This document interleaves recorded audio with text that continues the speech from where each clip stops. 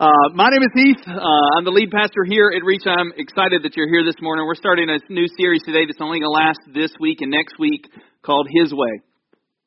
Leading up to next week, which is Easter, is the best way for not us to just celebrate Jesus, but to celebrate the reality that Jesus has shown us in the cross that we cannot and He can. And over the next 2 weeks, we're really going to hammer in on the reality that His way is going to be the best for us. Plain and simple.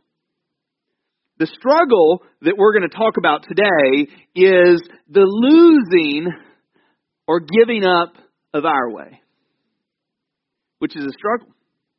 It is. I don't know if you struggle with that. Maybe you're someone in here today that you're just like, no problem, do whatever. Like, Lord, I'm yours. Like, I'm going to listen and obey every second of every day. But the reality is most of us in this room aren't there yet, including this guy up here that might fall over the speaker.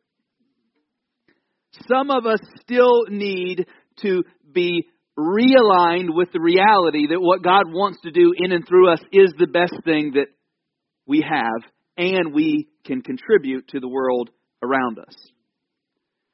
So here's a thought. No husbands and wives or family members, let's not touch each other during this moment. No elbows, like, you'll understand. Have you ever thought that you had it right, only to find out that you were wrong? Anybody? No. Like, I'm always right. I'm sorry, you're not. I'm going to say that for your spouse who's beside you going, wanting to elbow you as hard as they can, maybe crack a rib. But let me tell you, too, this one just happened this morning, and he's here, and I told him that I was going to do this, so he said he was going to leave. So if my son gets up and walks out, I'm going to point at him, and y'all are going to all stare. So this morning it was cold. This morning, like we got here, he came with me to help us set up. He does almost every Sunday. Good job, Noah.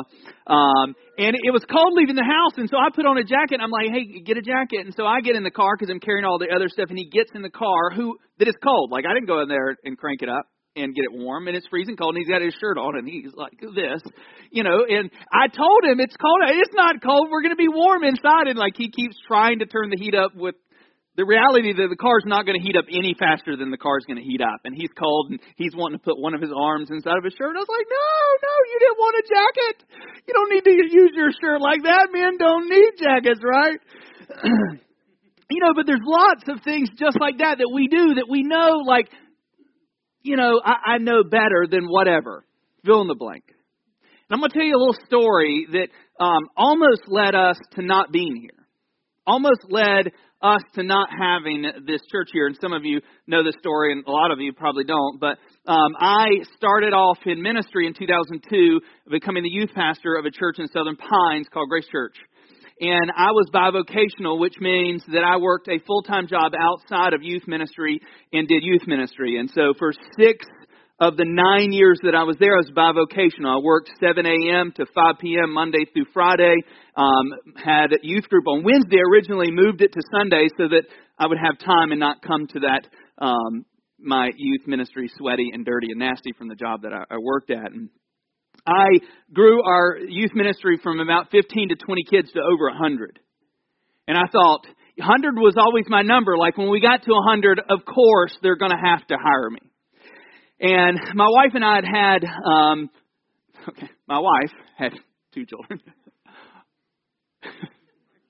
I don't know why. We had 2 kids. Literally, April 2002, I became youth pastor. May 2002, Lydia, our oldest, was born. 19 months later, Noah was born. And it was crazy. So I worked 50 hours a week outside of church, and then in church, I was probably 15 to 20 hours a week worth of responsibilities of meeting people and leading the youth group. And it was just a crazy season. And towards the end of that 6 years, I was just getting to a place that I was going to burn out, or I was going to have to get another job. Like, I was going to have to get a full-time position. And just I got a email from a lady that I knew that said there was a job opening in Greensboro, full-time position, at a church that the guy who mentored me when I got saved was there at the church. And the guy who was the senior pastor of this church used to be part of this organization called Young Life, which is the organization that I got saved in. And not that I wanted to leave my position. I mean, some of the kids that were in my youth group at that point, I had been their youth pastor since they were in middle school, since they entered the door, and not just flippantly said, hey, I want a full-time job more than anything. And so we went up. We called and started making the interaction to have an interview. And during this, I had full transparency with my senior pastor. Like I didn't do this behind his back. I mean, he knew, like, I'm going to have an interview with this church just to see, maybe God's doing something. And so I drove up there on a Friday night, and so let me tell you this. So I had a conversation with the pastor, and I was like, hey, he had already said, I need to lose one of my jobs. I can't do this much longer. And he's just like, our funds just aren't in a position that we can hire you. And I told him that I was going up there, and he literally, it made me mad at the moment. But it fits into this. He was like, yeah, you can go interview. I don't think you're going anywhere, but yeah, go interview. Oh, you'll see, buddy. Like, okay, you can tell me I'm not going anywhere. I love Randy. And so went up there on a Friday night, and I met with their senior pastor, their guy who was organizing their youth ministry, and a couple of their key leaders, and had a great 2-hour conversation interview. And at the end of it, I was really feeling like, man, this might be it. This might be where God's leading us. And so I had told the people that I interviewed with, unless Jody and I would need to come and sit in a service, because if I don't feel the Sunday morning, I don't want to be your youth pastor. If I'm not in service and go, man, this can be my church, it's not going to happen. So I left telling them that on Friday night, drove the hour back to my home. And before I got to my home, I got a phone call from one of the people that I did the interview with. And they were like, man, we just talked the last 45 minutes, and we really had a great feeling about you. We'd love for you to come this Sunday and just come to church and, see our youth, because I think theirs was going on Sunday mornings when they did that. And so Jody and I made the arrangements to drive up there, and we drove up there thinking, literally, we had looked at school, where, what do the schools look like up there? We had looked at housing, what did housing look like up there? And got there, sat in church, and 15 minutes in, we both looked at each other and said, this is it. I mean, literally, we were thinking, this is where God's moving us in that moment, because we were interested in what God wanted to say. We weren't interested in just Heath having one job and getting paid to do what he felt like I was supposed to be paid to do. And so we had lunch with a guy afterwards. I called the senior pastor 2 days later and just said, hey, take us off the list. We don't feel like this is the place that we're supposed to go. And the guy was like, well, if you change your mind, give us a call. Because they only interview one person at a time. They don't look at other candidates. They focus on the one person. And we drove back home going, I still have these two jobs because I don't want to quit the one. I love youth ministry, but can't afford to just have the one job. And so I think this was August or September, and we just decided I was just going to do both. And in January of that year, I became the full-time youth pastor at Grace. And I say this, and I tell you this story because there's so many things in our world and in our logical thinking that seem like this is right because it concerns me. And for our family, that seems like a right decision because, they would pay me enough that could be my only job. I would be in full-time ministry, which I thought, this was before I was in full-time ministry.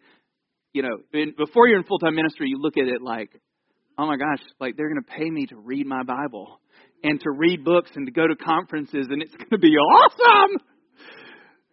The reality of full-time ministry is nothing like that. But we just thought this was going to be it for our family, and we really submitted to the reality that God had His best interest for us. And to tell you the truth, if we would have ignored that, we would have accepted that job, and I would not be here today. There would be no Reach Community Church. There would be nothing going on as far as Reach is concerned. There may not even be a Lepta. He would have still planted, but it might not be Lepta. It might not be something else. But it's so easy for us to take our reality and put it over everything else. And what we think is best. And that's the danger when we begin to look at this reality, that it's His way and not our way. Because the only way that we get there, and I'm going to talk about one of my favorite guys, Peter. And we're going to talk about a reality that even though Jesus spoke some words, even though Jesus said, this is what's going to happen, Peter said, no, that's not what's going to happen. This is what's going to happen. In our reality, as we get close to Easter next weekend, as we get close to looking at the cross in depth, is that what Jesus says is always going to be the right way. It may not be the easy way, it may not be the most convenient way, but it will always be the right way. I wrote here, and the one thing is sometimes we get it wrong, but all the time Jesus gets it right.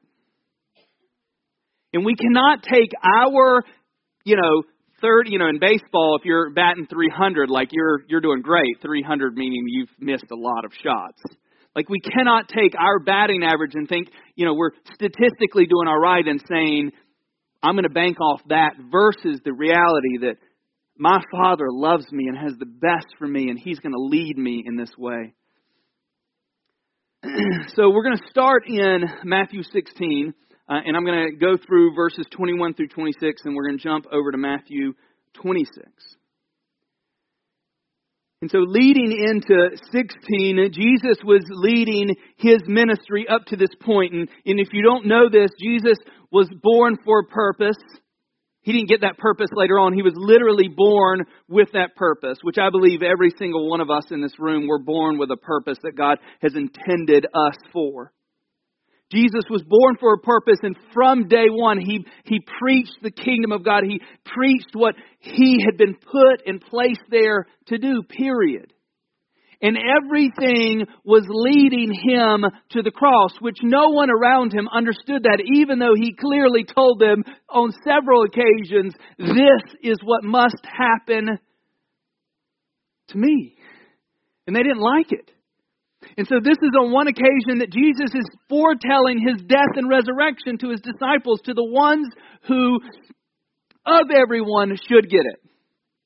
Like I think sometimes, and don't take this wrong, sometimes Christians that are so close that sometimes we, just like the disciples, miss the one thing that God is trying to say, look, this is what I need you to do, but we can be so close to it. And here it is in verse 21. It says, from that time, Jesus began to show His disciples that He must go to Jerusalem to suffer many things from the elders and the chief priests and the scribes and be killed. There's no clear, this wasn't vague language. This wasn't like it might happen or, maybe this is another parable. He is being very clear. And it says, on the third day, be raised, which I think is hilarious. So He's telling them this. They know through His own words that He will be raised from the dead in 3 days. And you know how many people were waiting for Him at the tomb? No one.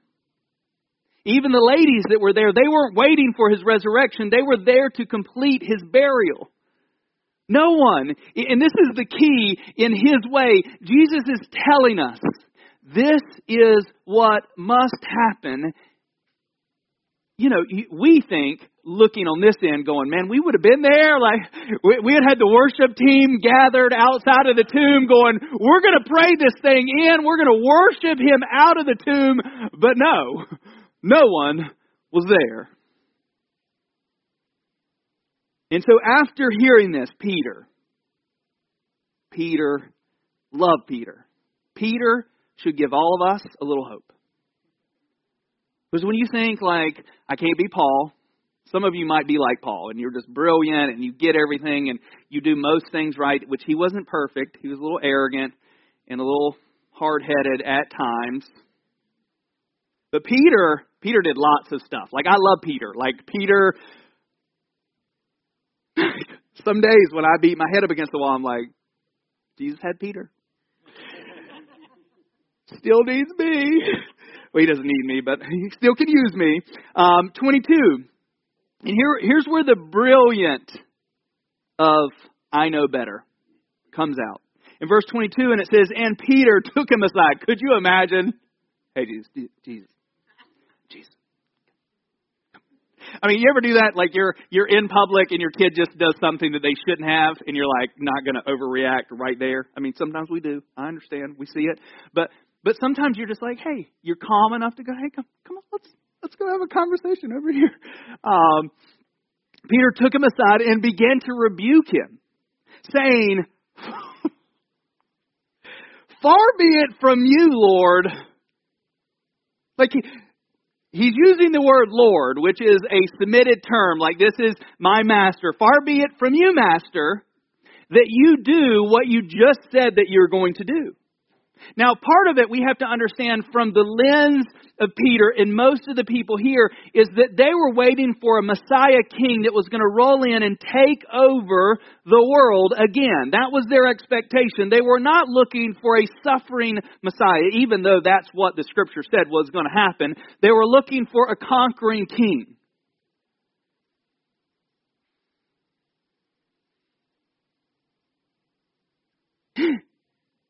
And so Jesus has said it. He's taken him aside and he said, "Far be it from you, Lord, this shall never happen to you." Verse 23, it says, "But he turned and said to Peter, 'Get behind me, Satan.'" I find this hilarious. He just called one of his disciples that he handpicked.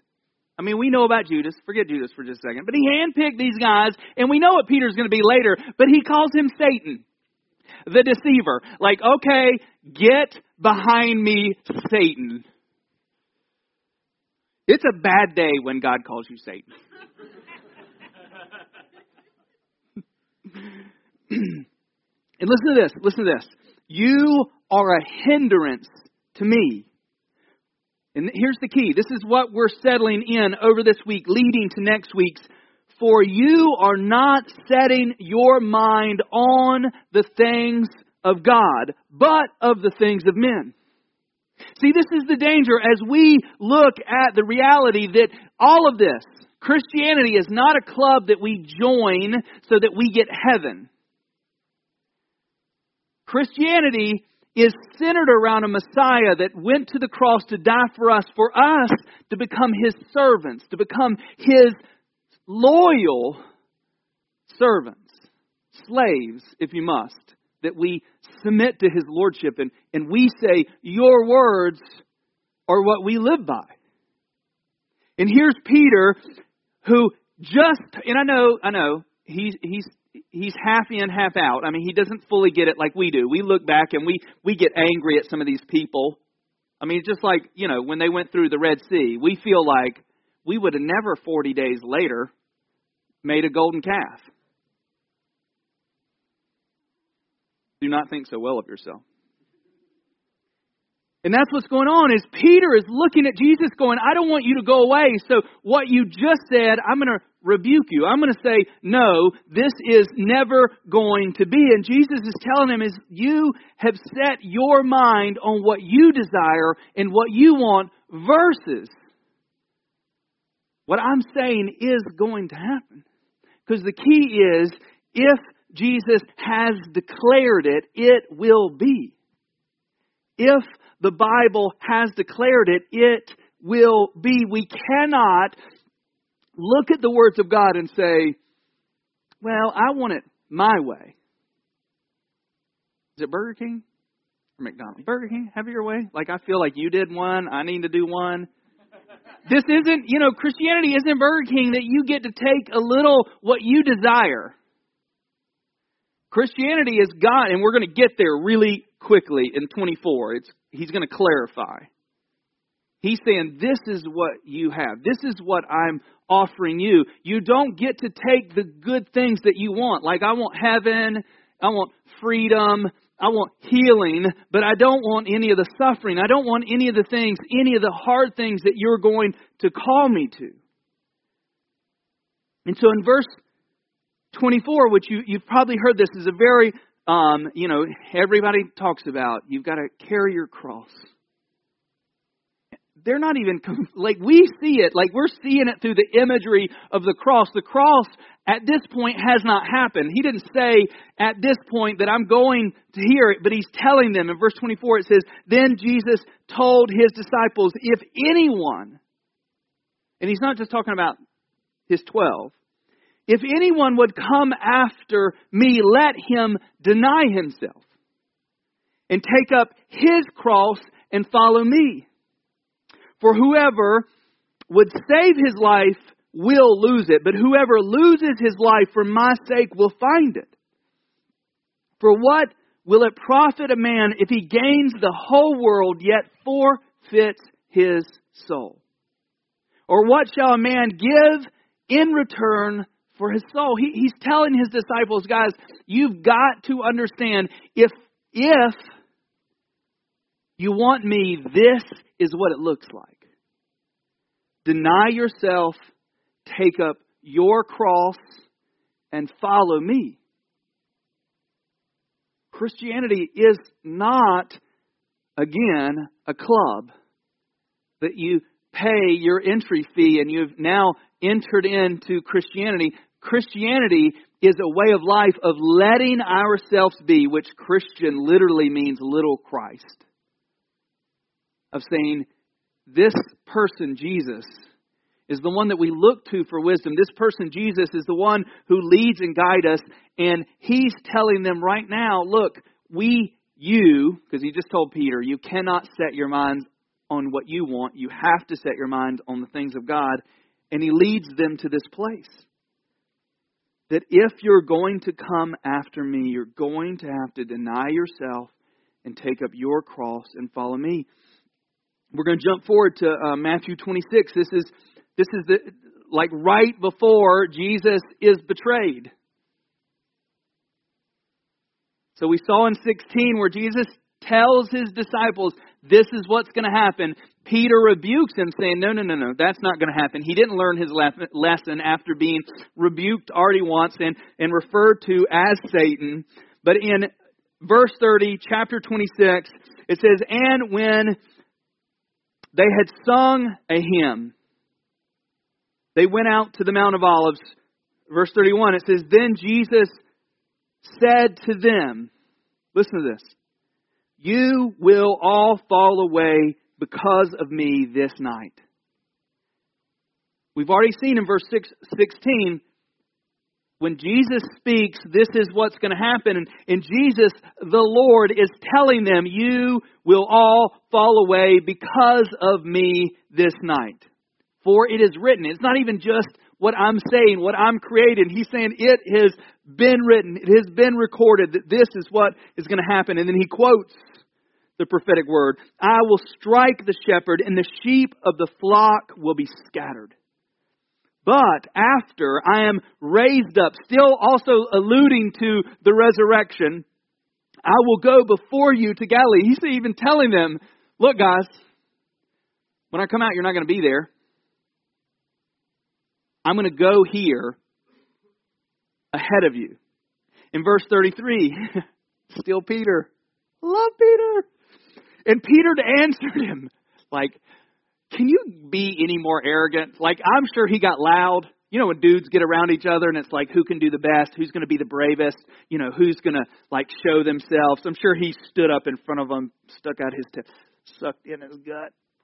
He didn't have a gut because they didn't have McDonald's or Burger King or Pizza Hut. Come to Pizza Hut. And Peter answered him, though all fall away because of you, I will never fall away. Look at this guy. He's not going anywhere, Jesus. Though all, I mean, how cocky is this? Like all, he's basically, I bet he made eye contact. Though you and you and you, definitely you, and you're going to run, but not this guy. I will never fall away. In verse 34, it says, Jesus said to him, truly, I tell you, this very night, before the rooster crows, you will deny me 3 times. So not only are you not going to hang around when they come and get me, but when you're hiding in the shadows, you're going to be just loosely connected to me by words, by this little girl.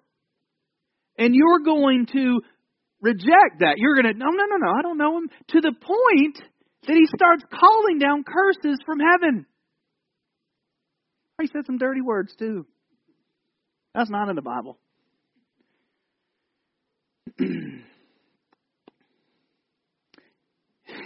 And Peter still hasn't learned his lesson in verse 35. Like, I think at some point, you just be quiet. What's the Proverbs like, it's better to keep your mouth shut and then open it and let everybody know that you're an idiot. Like, sometimes you want to be smart, say less. Husbands, that is not permission for you to never speak to your wife, okay? He said, no. But look at this. He still don't get it. Verse 35, it says, Peter said to him, even if I must die with you, I will never deny you. And I love this too. It's like, I look at all these things as comedy. When you get one brave knucklehead, usually there's other knuckleheads that, yeah. And so, and all the disciples said the thing, yeah, we're with him. Until the clubs and spears come out and they run. You know what's hilarious, and I love this, we may talk about it next week. There's one of them that even ran away naked.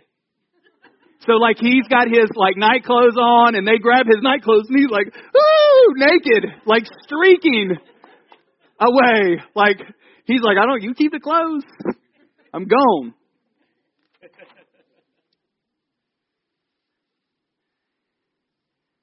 Look at this. And we're almost done with this. John 5:19. I think this is the beauty and Jesus trying to continue to teach us through his own obedience to his Father. Because we're looking at the words of Jesus when he's saying, hey, they will be, and the confusion of going, well, I don't like that idea of losing you, Jesus, so I'm going to say no to that. And then you're going to tell me that I'm going to walk away from you tonight. It's not even like a prophetic word that may happen years down the road, tonight. So within 12 hours, we will know whether it's true or not. And I love that all of those are rooted in this reality of John 5:19.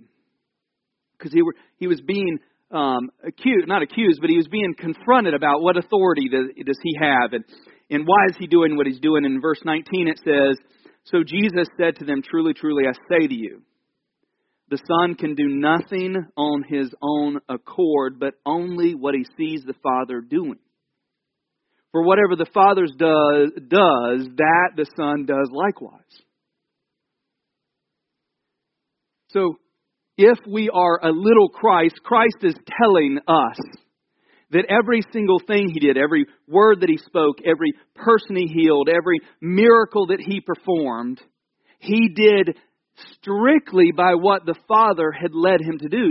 You notice, I think sometimes we think everywhere Jesus went, every single person gets healed. And we know at least on one account where he walked into the pool of Bethsaida, I think. And there's one person that has been an invalid for 38 years. And that one guy was healed. And we know by the fact that this pool's very presence that invalids were all there. But this one man was used because Jesus was being obedient to the Father's words.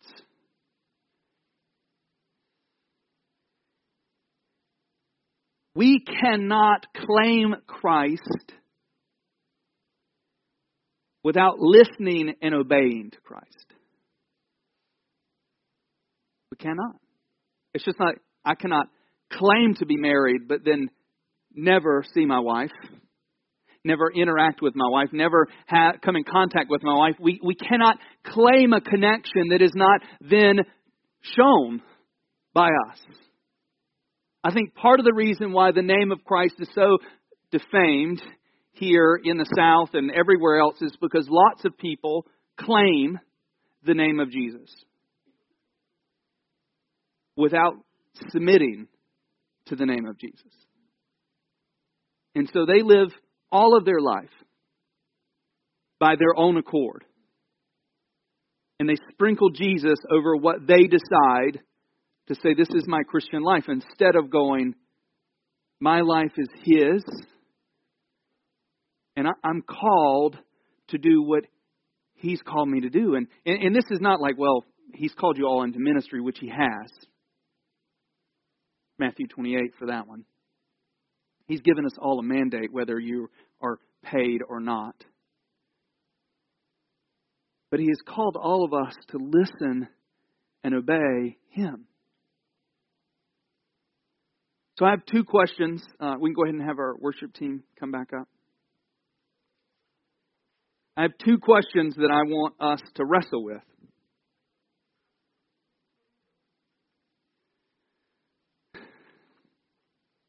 And they're key. I don't want you to just, kind of, yeah, I agree. Yes, check no.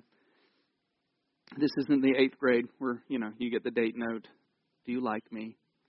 Check yes or check no. So here's the two questions. Have you submitted to live for Christ? Have you submitted your life? And if you don't know what submission looks like, it means that your life is no longer yours. Just like He said, you're denying yourself, you've taken up your cross, and you're following Jesus. And my second question to wrestle with this morning, are you actively listening to the Father? Because I think sometimes we go, yes, I've submitted. I've acknowledged that I'm a sinner and I need a Savior and that Jesus is my Savior. But then we take that one thing from Him, salvation. We put it in our pocket and then we still live our life to our own accord.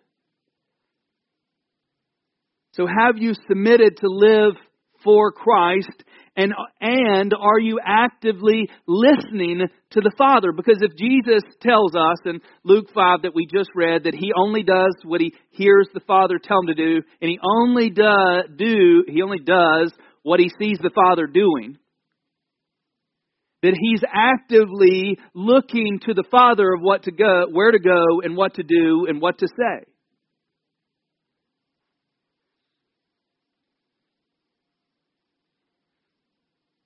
And if you answered yes to both of those, and this is not perfection. This does not mean, you're perfect. Let me just rule that out. No one in here is perfect, including the Yahoo that stands up here with a microphone around his ear that sometimes makes noise when he talks to us. Not.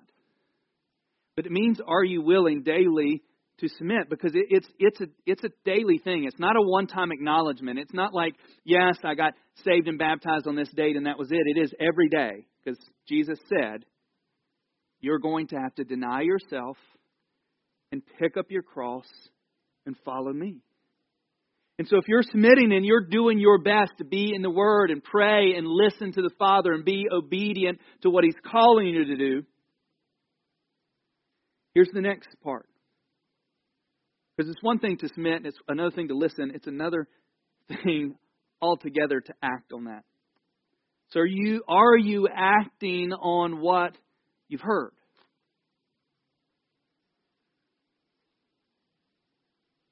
So as we lead up to Easter, as we look at the cross, we're not just looking at the cross to free ourselves from our burden. We're looking to the cross to free ourselves from our burden, that it engages us into the kingdom that God is creating. And so I challenge you this morning as we get closer to the cross and as you think through this week about who next week you're going to say, "Hal, I'd love for you to be my guest at church." Because your friends, like I heard it on a secular radio station the other day talking about, going to church. Like this week, more people than ever will enter churches than they do other times.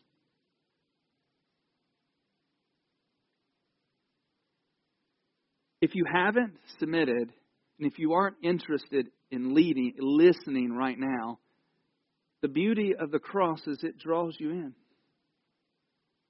Peter needed several times to come to the reality that his way was not going to work so that he could bend the knee, and he does. Jesus goes right to Peter and he tells me, if you love me, feed my sheep 3 times. He even tells him beforehand, Satan desires to sift you like wheat. But when you return, strengthen your brothers. The only peace, the only joy that we'll ever have is living submitted to the one that created us. The one that's giving you life right now, the one that is allowing you to breathe, the one that's holding all of this that we enjoy together. And the beauty of the cross is He, once and for all, has communicated His love for you. He's proven His love for you. It's not something that you have to question. The only thing that you have to question is your ability, or your willingness to surrender. Your willingness, even as you have said yes to Jesus, to daily choose to say, I'm yours. Tomorrow morning, Tuesday morning, Wednesday morning, to wake up and go, God, I just want to serve you. And the beauty is He even get His word for those that work in the secular world and say, is there value? Jesus says, do all things unto me. You can serve and be obedient to God in the field that you're in right now. And bring as much pleasure to Jesus in your service there than I could here in my position. And so as I close, I just challenge you that use this last song to just potentially surrender, potentially just go, God, I need more of you. Like literally almost every Sunday morning as we're worshiping, half of it I'm trying to get the words right, and not sing because I'm loud and people hear me get the words wrong if I get it wrong. But the other part of me is going, God, I need you. I need you to speak to me. And God isn't any more interested in speaking to me than He is in speaking to you. The same Holy Spirit that He deposited in me, He's given to every single one that is His child. So let's pray. Dear Heavenly Father, Lord, we thank you that you have grace and mercy abound for us. Lord, I know the reality of this room is there is lots of people that the only knee that they bend down to is the will of their own. And Lord, I have over and over again attempted to do that. Attempted to make it my will. And you have shown me over and over again, just like Peter. Lord, I pray that we would learn the lesson today. That there is one way, and it is your way. And that there is grace and mercy in that way. There is joy and peace in that way. There's purpose and destiny in that way alone. Lord, we acknowledge right now that you are the vine and we are the branches. We acknowledge right now that apart from you that we can bear no fruit. And this morning we want to be fruitful in the kingdom. And that means connection to you. That means submitting to your lordship. That means actively listening and obeying your words. Lord, and I pray this morning for those that are in this room that we wouldn't just be condemned by what we're not, but we would be convicted to be moved to where we need to be. And Lord, I pray that today our knee would bend not to our desires, but to yours. So let us this week celebrate you. Look to you for what we need. And Lord, I pray that you would allow us to be your vessels of change and redemption in our world. And we praise you for the strength that you give those who carry your burden. So we pray these things in the awesome and mighty name of Jesus. Amen.